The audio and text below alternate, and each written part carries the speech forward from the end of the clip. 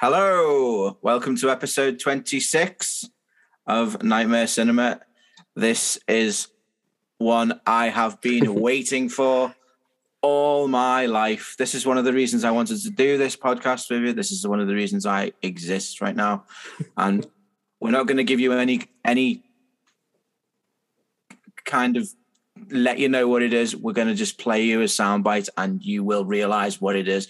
For the next 2 minutes, you are in Glory Town, okay?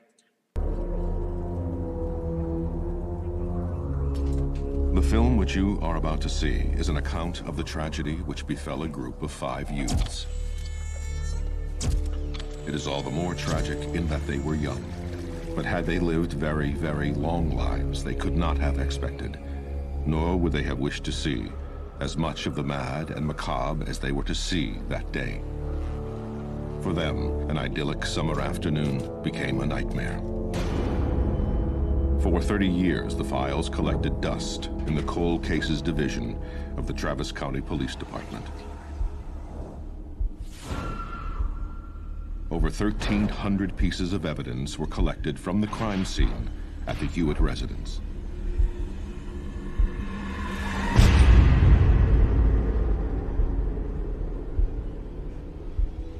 Yet none of the evidence was more compelling than the classified police footage of the crime scene walkthrough.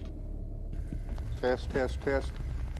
Okay, this is August 20th, 1973. The time is 3:47 p.m. Location is the Hewitt residence on Route 17. It's where victim 1 was found. We're going to do a walkthrough, and we're now descending the stairs into the furnace room.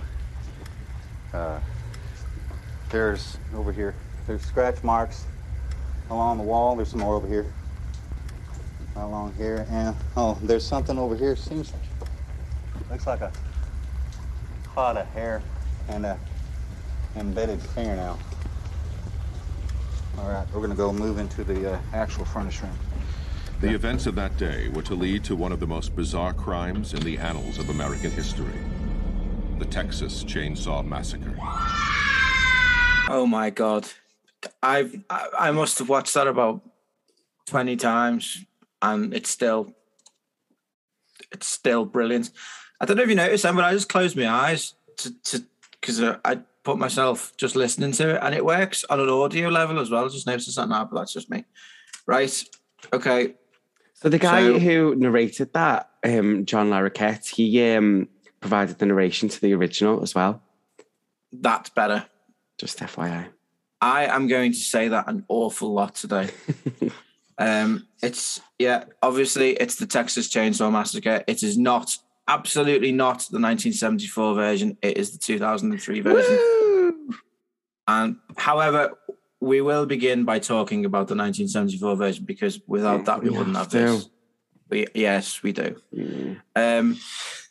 It's the depression has set in. It's the only good thing that I say about it is I am happy it exists, and I'm happy that this came of it. It's never thrilled me. It's always been sort of like, oh yeah, it's there. It's very nasty. It's horrible. It's always been kind of like a pop culture fuck you to anything. Which I like about, that's probably the one thing I like about it, but it's never had any meat to it. I think you'd agree with that, wouldn't you? Mm-hmm. It's deeply annoying, and it's become this totem for dickheads who don't understand what a decent film is and just want to piss people off. Made by the human fist that is Tobe Hooper, who is an idiot of the first order. He's done nothing with his life apart from this. He did Poltergeist, which is all right, I suppose. But he's not in any way going to be revered by me, I'm afraid. Sorry, Jesus Christ, I can tell. Wowza. It's just not. I don't like anything that I've heard about the first one. I just think to myself, you're just a bunch of dickheads gone into the woods with a camera with no intention of making a film. You just want to come out with infamy. Go away. Go and sit down. But I am glad it exists, and it has its place in the world as a figure of whatever.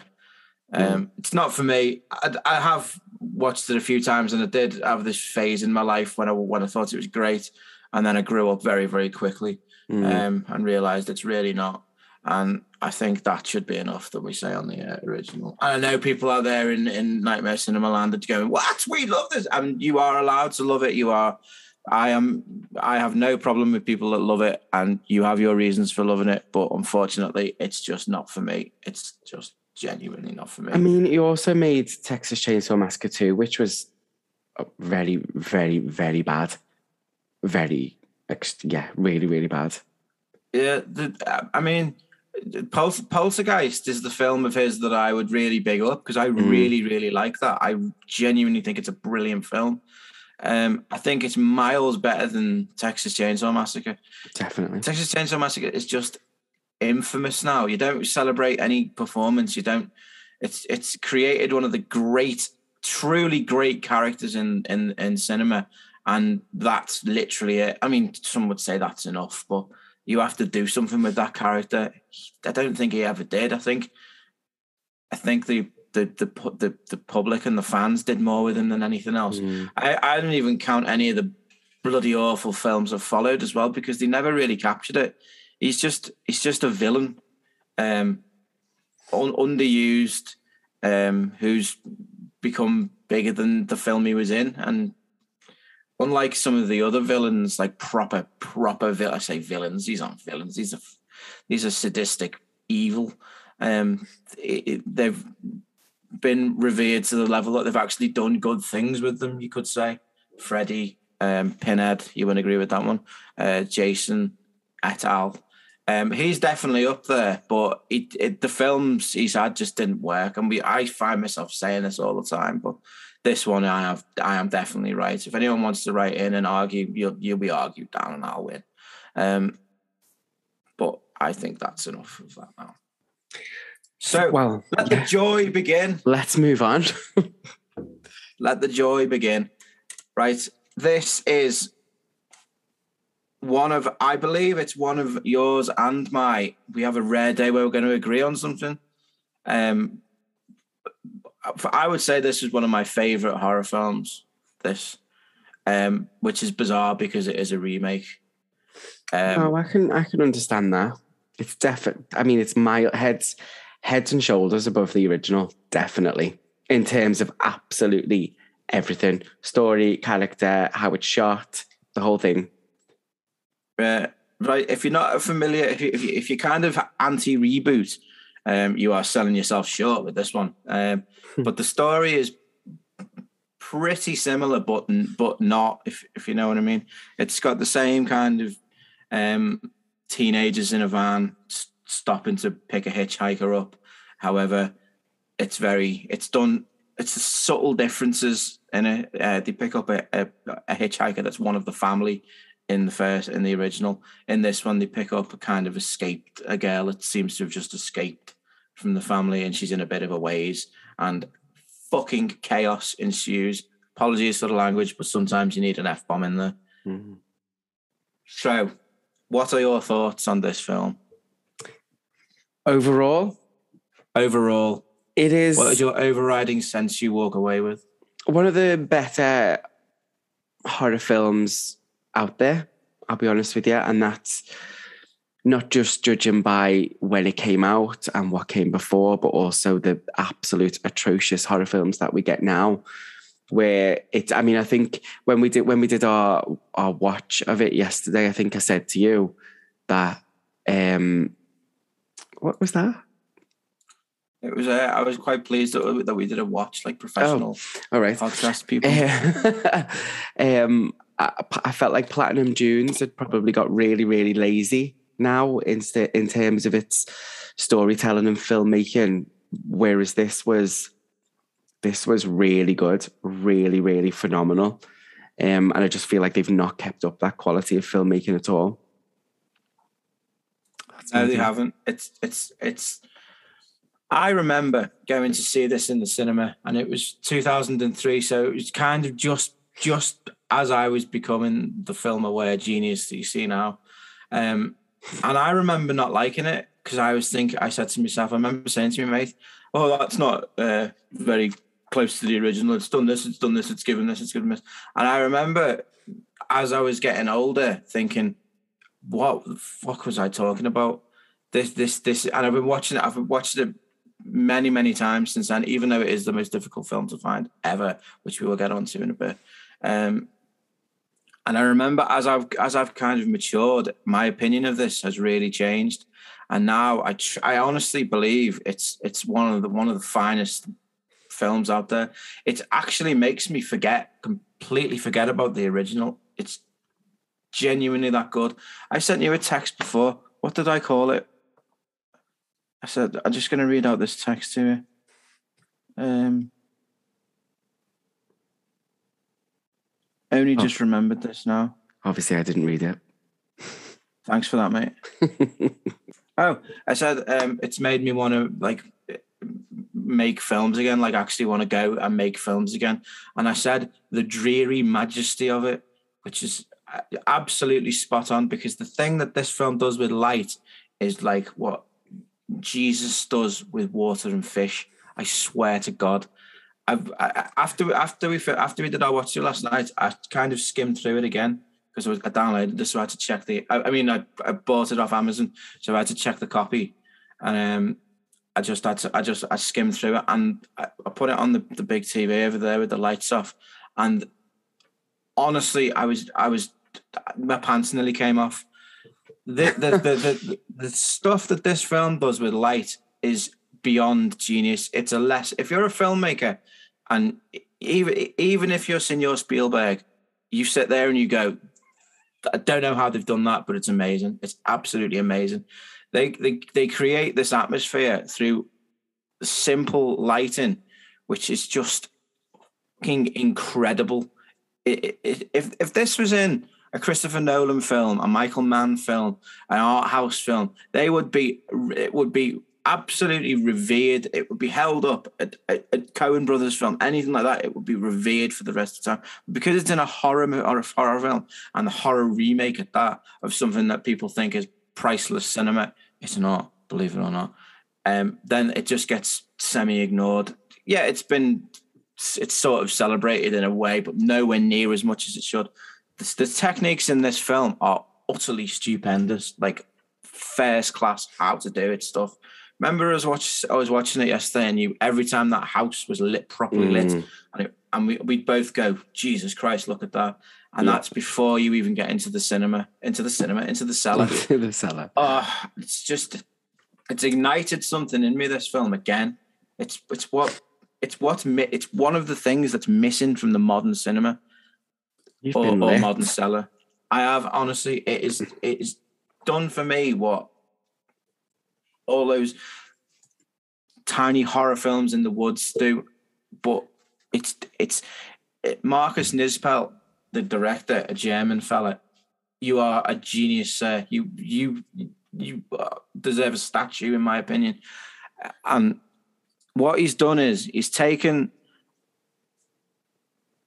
what in my eyes is a mediocre film, and he's patched it up, and he's brought it into the 21st century, and he's brought it into a world where it can be celebrated as a film now. It's not just this horrible piece of cinema which will piss your mum and dad off for watching. It's a real film now that tells an actual story. And you know what? It's got tension. The original film does not have tension. Yeah.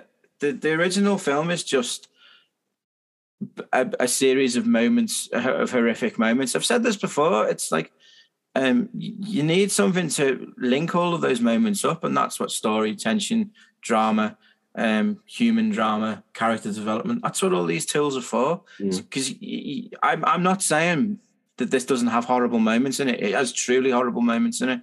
But unlike the other one, these are linked seamlessly and very, very smoothly. And that's what makes a film a film. Like, you're watching the first one, it's like, do you know what film does that for me? And this is going to make everyone go, what the fuck? And it's not a horror film. Scarface, one of the most famous and revered films of all time. You can watch that film in 3 little goes. the bit with the chainsaw, ironically, where he deals with the Colombians, then nothing happens until the montage where he's making money. And then nothing happens again until the shootout at the end. And everyone says it's one of the greatest. It's not. It's fucking flawed because there's no story. And there is a story in there. It's meant to be telling the story of Tony Montana, but it just loses its plot straight away. Its point. It's far too long as well, but that's for a different day. I'd like to see a remake of Scarface where the story is actually always center, but that's, again, I haven't seen the original Scarface. that one's good. That's very good. Mm. I think it's like 1937. I want to say. I'm not sure. Don't quote me on that. My brain isn't working at the moment because IMDb is shut down, so I don't have any facts. But yeah, but that's what this that's the what we need to celebrate about the Texas Chainsaw Massacre, because 1932, not bad, 5 years old. That's what makes this film different to all of the others. It's like it's together and it's solid and it's there and it's in your face. Still got everything that we want, all of the horrible stuff, but human drama and story. As I pointed out yesterday, you know, when he's pinning the ring guy up on the hook and he finds the engagement ring, there's human drama in there in this one, and you go, oh my God. And that's what emphasizes it, and it's so subtle. The first one is I think I described it to you yesterday as a car crashing through your wall, and you said not a very fucking good car at that, and I thought that was quite good. This one is so subtle, but it's the Ferrari crashing through your wall. This is the nicest car ever crashing through your wall, and you don't even notice it, and you just go, wow, like that. It's genuinely. It makes me want to buy a big bus and put a sign on the side of it that says, go and watch this film. The NHS need it. Please, like, fucking honestly, it is. I cannot big this up enough. And I don't think people realize just how important this film is. I need a drink now, so speak. Take a breath. Jesus, Chad, I don't even know where to begin with what you've just been talking about. Mate, I could go for 2 months with this film. Right, well, just stop rambling. No, I do think the human aspect is definitely there, and that was missing in the original. I think, you know, she had that disabled brother, and he was the most non-likable character ever in the history of film. I had to push him down a fucking gully and just left him there, I think. I'd have been responsible for that murder and then blamed it on Leatherface. Absolutely. But no, I couldn't tell you any of the characters' names. I don't even know the final girl's name from the original film. I've no idea. But Marilyn Burns, that was the actor. Apparently the character is supposed to be coming back for the next installment, which is out in February next year. So yeah. Who? The main girl? But the character is. I don't know about the actor. Oh, yeah. I was going to say she died in like 2014. So we'll see. I think old Gunner's gone as well. Oh, bloody hell. It's all going. It's all going tip-top. And then I think after this, we got the prequel, which was the Texas Chainsaw Massacre, The Beginning, which was still a really, really good film. And then I think they went back to the original timeline and told his origin story in a slightly different way. I think it gets all very, very, very, very confusing. What they did with it. Attempted 10 minutes of Exorcist at the beginning. What the fuck am I talking about? Texas Chainsaw Massacre at the beginning, and I just didn't feel it. I don't feel the way that I do for other horror films like The Exorcist, as I've just said, because I don't feel it for this film. Only this franchise, I should say. I only feel it for this film. This is like if all of them were children, this would be my favorite child, without a shadow of a doubt. That's a shame. I think I've got a bit of animosity towards it as well because of the treatment that this film gets. as I said before, I mean, trying to find it was like trying to find rocking horse shit in space. I texted you, didn't I? And I said I cannot find this film anyway. It's like they've hidden it away. Mm. And so, I mean, this is where I get a bit upset. So, and this has nothing to do with the remake or Texas Chainsaw Massacre at the beginning. This is to do with the franchise as a whole. So obviously we've got Texas Chainsaw Massacre. We've got the 3 original sequels, 2, 3, and the Next Generation. And that's before the remake. Then we get, after the beginning, we get Texas Chainsaw 3D, which is supposed to be a direct sequel to the original film. Then after that is Leatherface, which is a prequel to the original film. Then next year, in February, we're getting Texas Chainsaw Massacre, which is, again, a direct sequel to the original film, but disregards every single film that came after or before. So I hate that. Because we've had it. You've given us our direct sequel. You've done it already. You started the trend. You don't need to go back and do it again. Is this what Halloween is going to do? God fucking love us. Probably. I don't want to deal with it, John. Anyway, back to the remake. I'm just going off on a tangent. No, it is. It's a mess. You can't talk about... You can't really just... You can, I know, and we will at length. I've just looked at the time now and I've realised I must have been talking then for about 20 minutes. I do apologise. I don't really know what I've said because I could waffle on about this forever. But anyway, back to the waffle.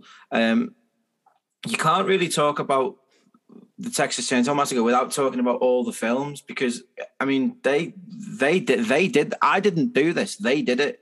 They did it to me. They created something pretty good, and then did nothing with it, and then let it fester till 2003, and then this came along, this absolute piece of heavenly hell from Marcus Nispel, who I just want to marry now, and I genuinely believe, and this is just my theory, I'm not saying this is what actually happened before everyone in the world sues me. I think that the makers, and Tobe Hooper especially, because I know he said some slightly not nice things about this film, I think they've tried to bury it. I genuinely do. It's so difficult to find. It's so difficult to find a review on it. It's so difficult to find an opinion on it. That isn't, I hate it. For no reason, it's, I hate it. I was talking the other day about Tobe Hooper after this came out. And I'll try and do this as delicately as possible because I'm very conscious that I'll say some quite controversial things, and it does worry me that I'm going to get cancelled in the future or something. But anyway, he talked about Jessica Biel, one of the 2003 Jessica Biel, one of the most gorgeous actors at the time. In fact, all 5 of them, in their own way, are just fine specimens of youth. As you pointed out yesterday, but not using that delicate phrasing way. Yeah. He talks about every shot being from like the waist up, so you could see her boobs, and he said she's running all the time as well, and like gratuitous shots of her bum and all this. And I was thinking to myself, Are you for real? Remember me saying to you, I was like, the man who made arguably the biggest exploitation piece ever is nitpicking at small exploitation moments in a remake of the biggest exploitation film ever. I mean, I don't think seeing Jessica Biel run from a guy with a chainsaw is exploitation. It's, well, that's what you would do. I don't know about you, Tobe. Like, what are you going to do? Just stand there? What an idiot. I just thought to myself, what a nothing comment. And I was thinking, that was when the kind of brain started to go, and as I've gone on, and I really think he has seen his arse. The whole production crew have seen their arse, because this is 1,000 times a better film. And if you like the first one more than this one, I don't. That's sound. That's up to you. We'll go over a beer and we'll talk about it, and we'll both walk away happy. That's fine. I don't care. As a film, and this is where I pull rank because of 2 Degrees John over here. It is a better film. That is a fact. As an electrician knows how a plug works, I know how films work. This is a better film. Sorry, it is. Done. I've got that out there now. And I think that Tobe Hooper has seen his arse, and I think he's buried it. I think he's tried to bury this film. And I am going to start a comeback for it. I think maybe you should investigate the conspiracy and get Jordan involved on that, Jordan from Conspiracy Comrades, to understand what has happened to Texas Chainsaw Massacre 2003. The level of research he puts into things, he will find this out. He will know. That's an excellent call. It really is. I mean, it was really difficult to find, but then is it because no one's interested in it? Do you know what I mean? I find that very difficult to believe. Hills Have Eyes is there, and that's I like it, but it's an inferior remake. But it is, but maybe people have got more time for that. That's another thing that needs investigating. The mentality of some people. Why? People are crazy. Yeah. Did you know that there was like a subplot that was cut that oh my God, I can't remember whether it was Erin or Jessica that was supposed to be pregnant. I think it was Jessica, wasn't it? Was supposed to be pregnant. Erin is Jessica, isn't she? Oh, yeah. I don't remember the name of the other one. Oh, Jesus. There was a subplot where Erin was supposed to be pregnant. Yeah, I can see why that was taken out. I genuinely can. But then, do you think maybe the ring scene would have lost its power then? Because you might have started thinking maybe it's less about love and more about circumstance. Pepper, her name is. Yeah, no, I just think it goes too far into the nasty side of it. It's a film. It's not a video nasty or a film nasty. With that, it amplifies things and it ups the stakes a little bit too much in a sense where it doesn't need it. It's just nastiness for the sake of nastiness, and it's got enough nastiness. I mean, I don't think it was a nasty. I mean, I don't think she was going to be 8 months pregnant running around after, trying to escape a chainsaw. I think she was just going to be like early on pregnant and would have just looked how she did now. Oh, I have no doubt they would have done a good job with it, but I just don't think they needed it. If it was in there, they would. It would be. We'd probably be talking about that as being one of the best things about the film. That's how much I trust this film. But I can see why they left it out because it's got so much going on. It doesn't need it. But yeah. I thought it might have been a good little thing to throw in, to be honest with you. I know. I mean, you can have extra good things in it, but I can live with them not being in there. Well, I've lived with it for nearly 20 years, but still, I think it might have been. That support group you joined doesn't say that. I think it might have been a good little element. Anyway, I think those two were probably the most human out of all of them. And then the others were just sort of chainsaw fodder, really, weren't they? Yeah. The girl Pepper, definitely. She was the most kind of meat in the room sort of thing. I think the other one, I think his name's Andy. Yeah. The one who you fancied. I think he had a very important role to play, not in that he had a story, that he was incredibly important to Erin's story, because obviously, spoiler alert, she has to, let's say, euthanize him, which I thought was really well done until you pointed out that she stabs him in the stomach. Yeah. God. Yeah, and I just thought, oh yeah, that's not really the way to. But it's just, I'll forgive it. This could murder my family, and I'd forgive it, to be honest. I mean, she could have gone like upwards under the rib cage and punctures his heart. That would have probably been quicker. Yeah. This is where Sean Pedantic Watkin comes into it. Well, you need to get these things right, don't you? Yeah. I also thought it would have been nicer if she had to kill her boyfriend rather than Andy. That would have been good. But I mean, the film has such subtle nuances. You have got to wonder, why didn't they deal with that? Because the smallest detail is in there. So why haven't they done more with that? Second unit direction, that's what that is. Can't trust them. Imposters. Yeah, I don't know. It's obviously a really good film, but you know, when you think about things and you analyze things, you sort of start to think, "Oh, what if they did this instead?" And what if they? But at the end of the day, they didn't, and we got the film that we've got, and it's still a boss film. But you do it with a smile on your face, though. You talk about it with a smile on your face because you still go back and it's still brilliant. It's like I can name hundreds of films where you're the main person who tells me to shut up quite a lot when I get a bit. You and my friend Georgina, she tells me to shut up quite a lot as well, and she says, "What are you talking about now?" a lot, because I get really, really kind of angry sometimes, as you know, when I think that they've done something wrong. But I don't mind it with this one because I do it with a smile on my face because I still love what they've given me, and Yeah, it's a really good film. It's the tension for me. It's how tense the entire film is from literally a few minutes in to the very, very end. You get that scene at the start where, you know, everyone's really happy. You get to know them a little bit and then bang, who's got a gun in the fanny? Oh, don't. And then dead. So it's like instant. As soon as that girl is there and they stop the van, it's game over. Yeah, it builds itself up. The way it elevates itself is the work of but a genius. It really is. And it doesn't stop.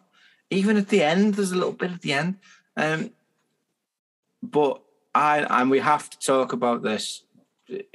It's when the sheriff comes into it that it really, really starts to kick off. God. The scene-stealing genius that is R. Lee Ermey, God rest his soul. If you don't know who R. Lee Ermey is, go and watch a film called Full Metal Jacket. First 45 minutes, because the rest of it's just a dud. But he's the kind of drill sergeant in that. If you haven't heard of him, you need to go and watch that. And he steals every single scene in this film. He is the most abhorrent, cruel, distressing, warped individual in this, and he makes it look so natural. It's fantastic. So good. Absolutely fantastic. He makes my skin crawl every time I see him. Even if I see him in something else now because of this role, I'm like, oh. Yeah. The contrast between him and Leatherface is brilliant. You've got a man in a sheriff's outfit who's visually he's upholding the law and being righteous and stuff, but he is as evil as this guy who's got it cut all over his face and it's just brilliant. Full of pickled corpses. It's brilliant how we're introduced in, not just in terms of like his dialogue and his demeanor, but like how he comes in this older car, obviously because it's from the 70s, but his thingy light is off, it's broke, which is like, it's a crime, it's an offence. So it's like instantly you're like, okay, there's something really dodgy about this policeman. I didn't know that. That's amazing. I saw it last night for the first time. I was like, the light's completely out. Not only because he says, come and meet me at this abandoned mill.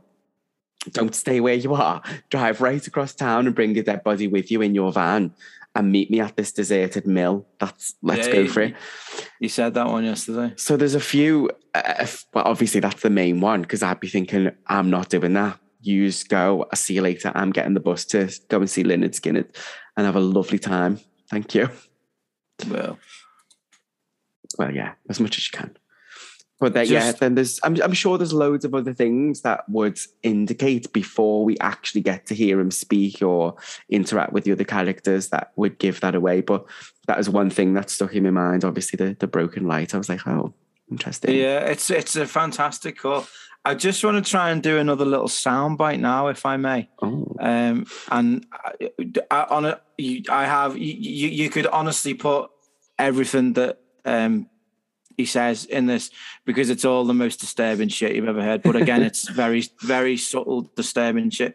He is just. I've got the film in front of me now, and it's got no sound on, and he's got this smile on his face all the way through it. Yes, you, Lee, you naughty boy. And I didn't know. It's still got it going on. Oh God. Jessica Biel, filmed from the waist up there. Don't give me any crap, young lady. God damn it, I got just as much respect for a dead body as anybody around here. Hey! Get that nasty goddamn thing out of the back seat of my goddamn car. Put it in the trunk. What the hell's the matter with you? Don't break my legs. Don't break my stuff. Put the legs. Fucking horrible.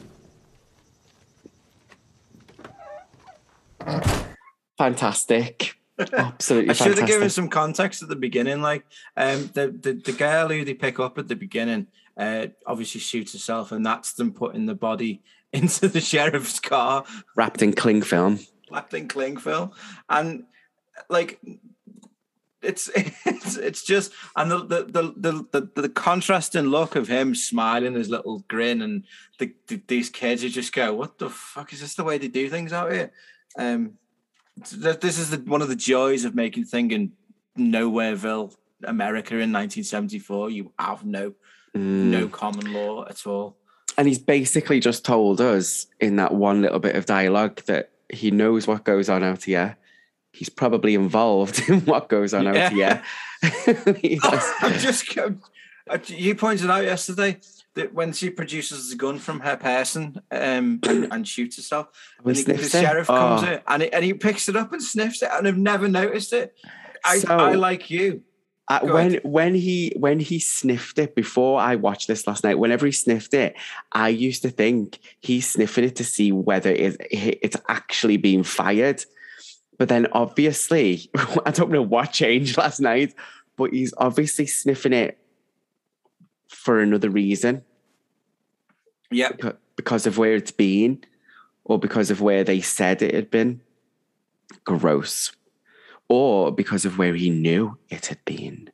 Dum, dum, dum. Yeah, honestly, the look on his face, it just, you don't get this these days. Yeah, it's just about to sniff. I want to see where he sniffs the gun. If it's kind of like barrel way. It is. No, he sniffs the end. Like, I thought that was the barrel. Like, yeah, you know what I mean. I mean the chambery bit. Oh. If you, I think if you want to see if it's been fired, you smell air or something, but it smells right at the end. It's fucking gross. Horrible. Absolutely gross, but amazing at the same time. Do you know? I have this thing where I do this. Like, I don't know if they meant it or not. Everything in this film, I trust this film so much that I believe everything in this film is there for a reason. That's the subtle genius of which I'm working with, and I'm saying genius an awful lot, and I really am. I agree with you for the most part. I'd have liked a little bit. I think I even said this to you. I'd have liked a little bit more explanation as to who that girl was and what had happened. And I think when we were watching it, I said to you, it would have been good if when they were making the prequel, that it was her story, and it sort of wrapped round to the remake where her story ends with her getting in that van in the Dodge. But they didn't do that, which is very unfortunate for me. But I mean, but then there are photos of her in the back of the car, aren't there? You know, when they reach into the boot, there's like photos in a jar, and I was like, so was she part of the family? How long had she been there? Why did she escape? What's going on? Was she that weird kid's Jedediah's mum? What was happening? I kind of liked the way they left it open. Oh. I mean, I'm a Scully. I need answers. Yeah, I've noticed that with you. I'm Scully. Jesus. No, I liked it. I liked the way it let us do a little bit of work and fill in the blanks, because that's probably why I like Christopher Nolan so much. Because I mean, there's a difference between filling in, like doing some work, and filling in the blanks based on clues, but you don't get that, is what I'm saying. So I would like to have either had the full story or had enough clues for me to make my mind up that Yeah, she was whatever. I think what they wanted from this was they just wanted the who was she thing, and then you answer that question yourself. Granted, it is a very, very kind of grand question, and I don't know if I'd do it, but it's brave of them to do it, and I appreciate them to do it. But to be, as I've said, this film could murder my family, and I'd still forgive it. I mean, that's a bit much. I don't know. Right. That's a bit far. I loved the family. I love their family dynamic. The Hewitts. The mum is insane, and I'm pretty convinced I've seen her in another one of their films. I'm sure I have. And there's a scene that I know you love with the mum. Hey. So I'll let you talk about that one. It's again. It's just it's a nothing scene, but it's so subtly done. It's when they've got Jessica. They've kind of kidnapped her, and he's sitting on the guy, the sheriff sitting on the couch, and he's just toying with her. She's absolutely terrified, and he's just toying with her, and he's just like a dad playing with his. I'd rephrase that. Yeah, he's not just like it. He's acting like a dad playing with one of the kids, but he's not. He's doing this sadistic, horrible, fucking unsettling. A cat with a mouse. Thing. Yeah, cat with a mouse. And then she gets up and she's taken somewhere else. And he stands up and he's got no trousers on. And you're thinking, what the fuck is going on there? Which makes your head go, ugh, like that. And the next thing, the camera pans out and his mum, the mum, is ironing his trousers and hands them to him and he puts them on. And you're just going, what the fuck? What the actual fuck? And all the way through it, you were going, imagine the smells, imagine that, like, I think John. I'm starting to think you have a bit of a thing about hygiene, by the way. But in this house where there's mold on the floor, there's puke, there's piss, there's poo, there's everything. She's ironing trousers. At least you've got a nice crease in your trousers for work now, love. What the fuck? I love it. I love it so much. It makes me want to burst. It really does. Let's talk about the house, actually, because how gross was that? And I don't even mean his little workshop cellar downstairs. I mean upstairs was vile. And then obviously they just keep this one little room for sitting and ironing stuff. And the rest of it is full of pigs, chickens. There's weird shit in the fridge. There's false teeth around. It's absolutely unsanitary. It was just gross. Unsanitary is an understatement, mate. Yeah. I think I even said to you, you can tell this is like pre-COVID because like no one gave her an F. And when he hands her that phone, he's like, I'll dial it for you. And he hands her the phone. I was like, I wouldn't. I'd just say, you hold it and I'll talk into it somehow. Yeah. No. The walls are actually glowing and moving. And as I said to you yesterday many, many times, they do an amazing thing with, and I know people don't like this word, but I'm going to have to use it, with moisture, with water and wetness. I'll say wetness instead of the M word because I know people don't like that. Well, they're going to have to get over it. It's a word. But it's like there's scenes where people are crying and their faces are just soaked, and then those soaking faces get pushed into dry soil, and it's all over and it makes me kind of recoil. And then there's an awful lot of Jessica Biel in the rain. Like I kind of, if I had my sensible hat on, I would have to call it out on that. But I don't care because I don't care. What did I describe it as yesterday? A bullet for my Valentine video, didn't I? Yes, you did. Yeah. I mean, it is, you are right. Pretty much every scene has got some sort of wet in it, whether it's like sweat, tears, that watery basement. Like there's loads of, oh my God, my throat. There's loads moisture of wetness. There's loads of wetness going on. And then obviously, when she gets out in the rain, it's hard to deny, isn't it? It's just all there all the time. I wonder what made them make that decision. Did they just want to see a sweaty Jessica? I mean, I won't. I mean, I won't lie. She looks good, moist. Oh God. Oh, She John. looks good. Avoid. I've just heard that, but I just heard that back. She looks good. In the rain, we'll say that. Okay. I mean, 22 I was when I saw this, and I remember the rain scenes quite vividly. Probably because I have been in love with her for quite some time. I've just not admitted it to myself. But I mean, I seem to be in love with all of Justin's girlfriends, don't I? You Seems do. to be a Let's not trait talk I have. about him. Yeah. But yeah, there's another contrast in that, like she's walking around with the wet hair as you do it. Every heroine has that, and every hero has that. Yeah, I've seen in the rain. But it's what they do on the flip side of that coin. As I said, the basement, the blood, the dirty water. There's clean water, and then there's dirty water. As I'm kind of thinking about this, it's kind of processing it. The rain seems to make things clean, and then the water in the house makes them unclean. And I think that might have something to do with it. I've just come up with that theory in the last minute, so It's beautiful. that might have something to do with it. I think I remember saying to you that they probably should have stepped outside and had a wash Yeah, because none of them looked like they showered or bathed, and I just no.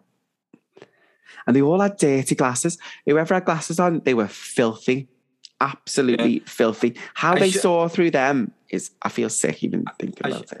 I should. But they all point smell out like that- chicken fat. Gross. This is a film where people get legs cut off, arms cut off. So a young girl is actually savaged mercilessly by a chainsaw, and all the way through, Sean was going, "I wouldn't eat off that. Look at the fingernails. Ooh, look at his ear, like that." And you're thinking, if this was anyone else, I'd be like, "Shut up." But because it was you, it was so funny because I knew you actually meant it. Well, yeah, I did mean it because it's called the Texas Chainsaw Massacre. It's not called the Texas Chainsaw Germ Box, is it?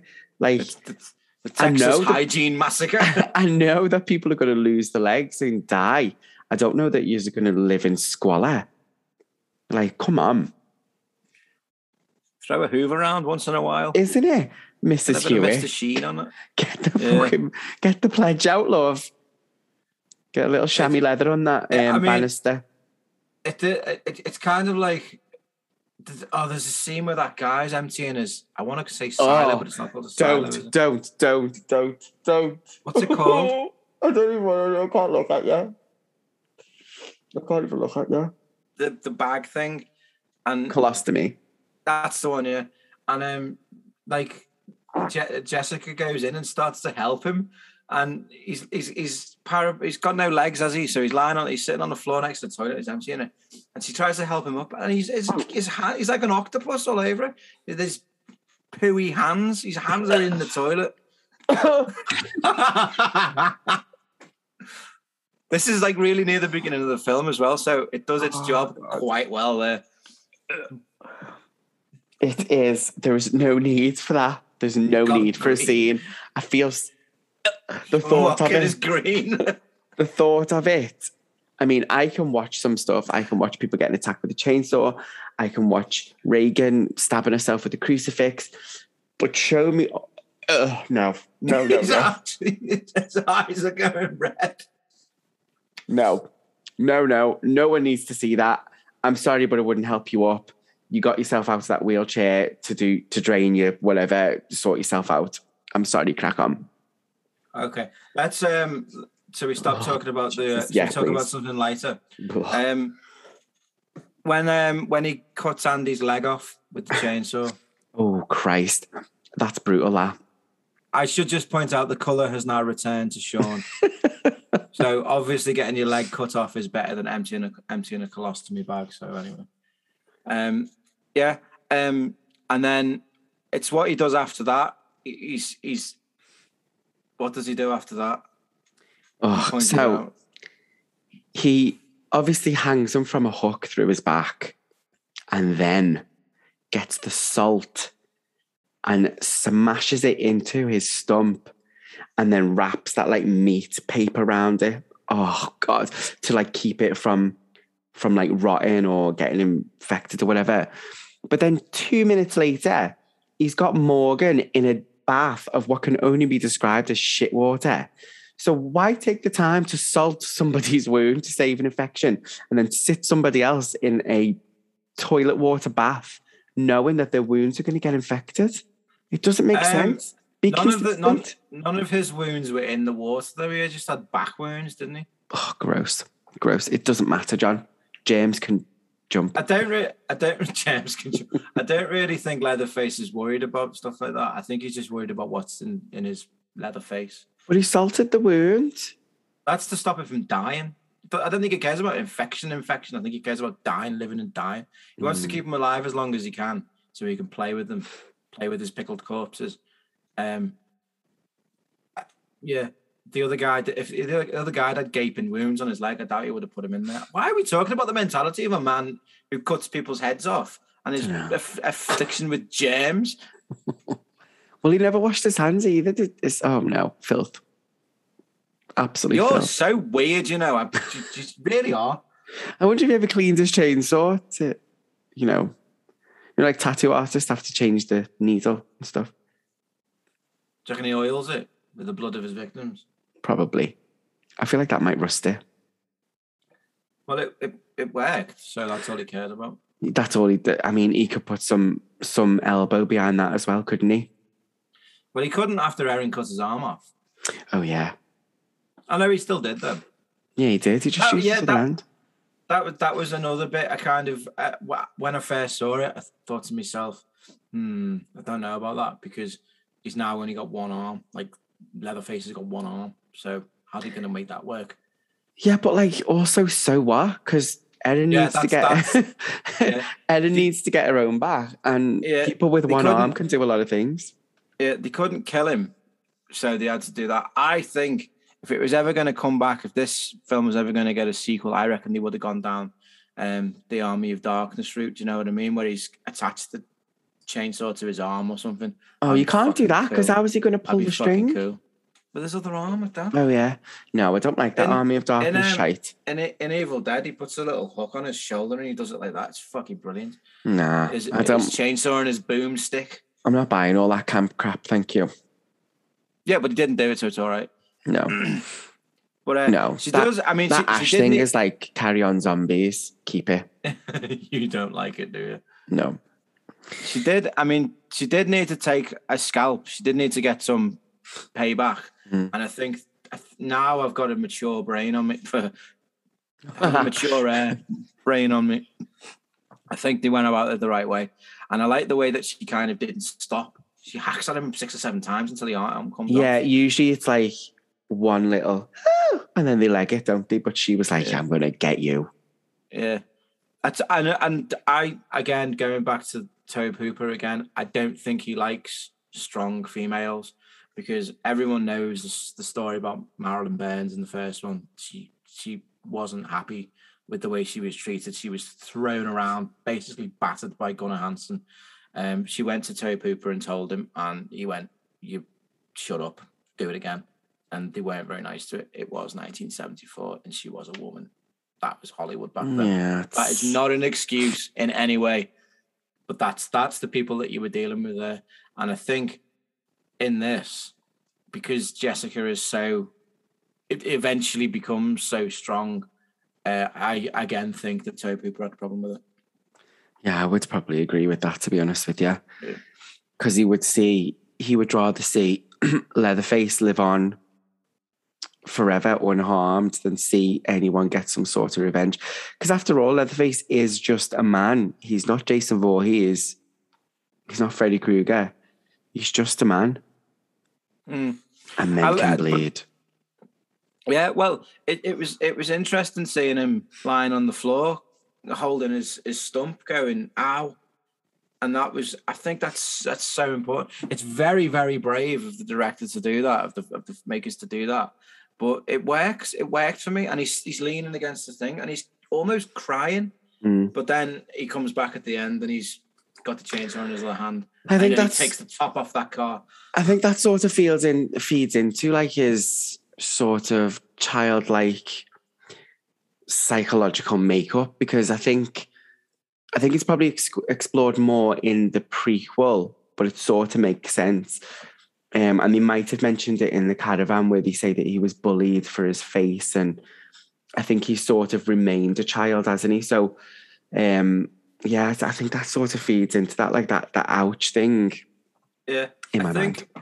I think it was you can see it as like, well, maybe this is him going to stop now because he's in pain.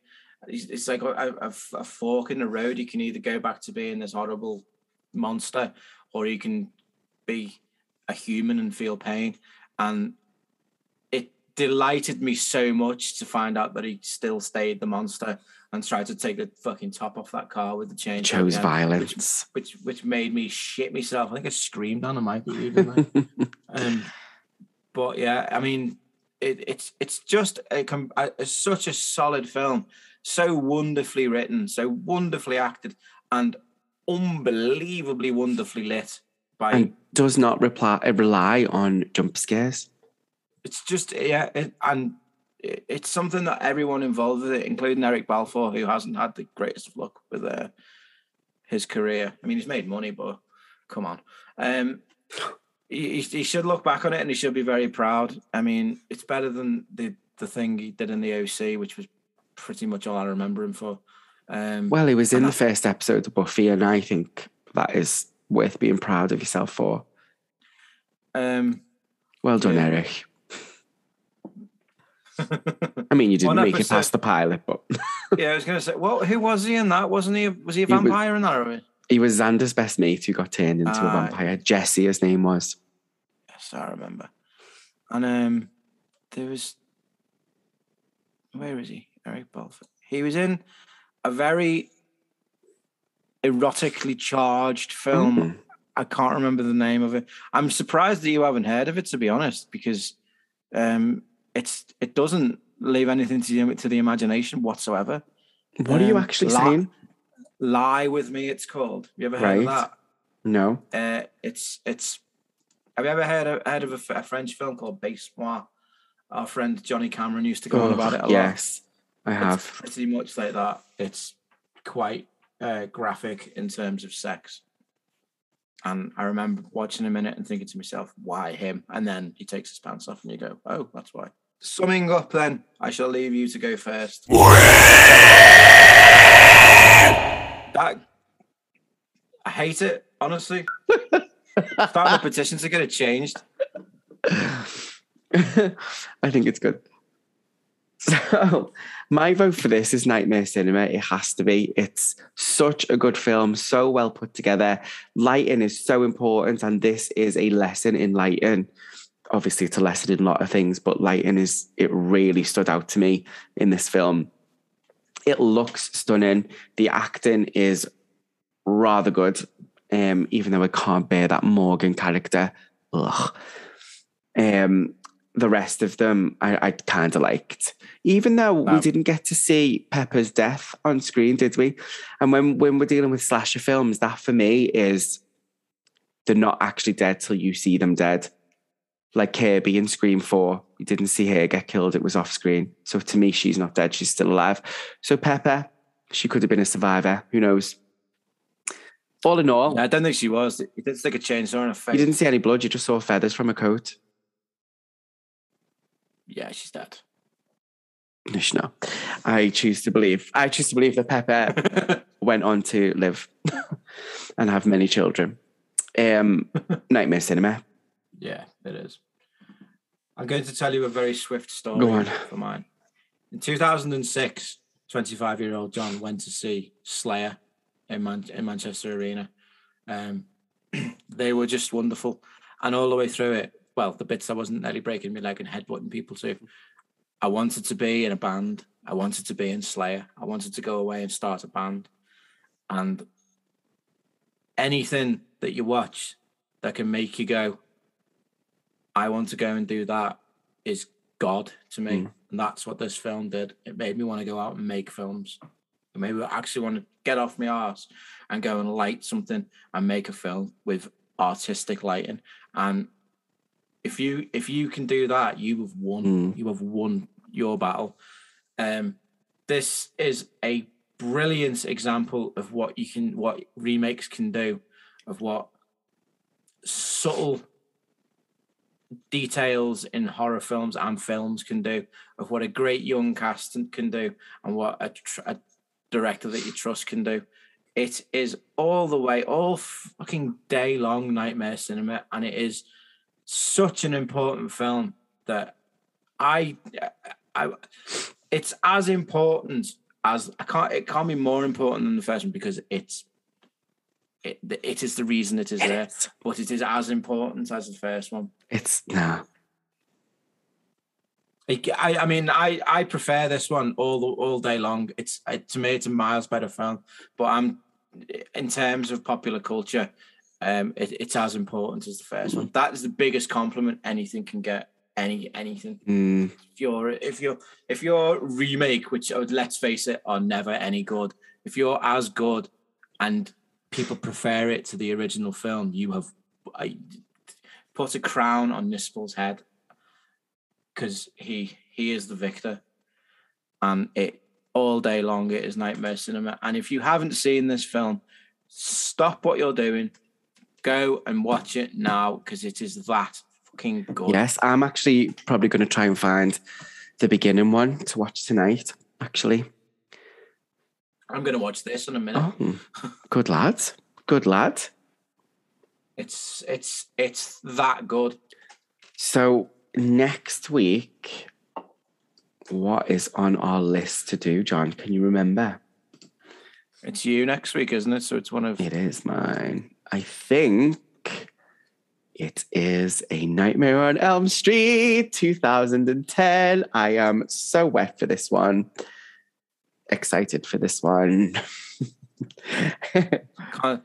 Moist. I am moist for this one. I am Jessica. What type of moist are you? Are you dirty moist or rain moist? I am Jessica Biel in the rain moist for this.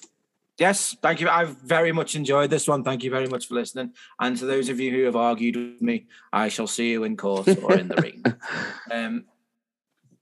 But these are just my opinions. I know I probably offended quite a few people because I've basically dissed the Bible here. Who cares? I've basically dissed the Bible. So who cares? If you like the original over this, you are a pussy whipped fanboy. Get over it. I'll say what we're all thinking, John, because it is an inferior film, very boring, very dull, nothing happens, everyone's a cunt in it.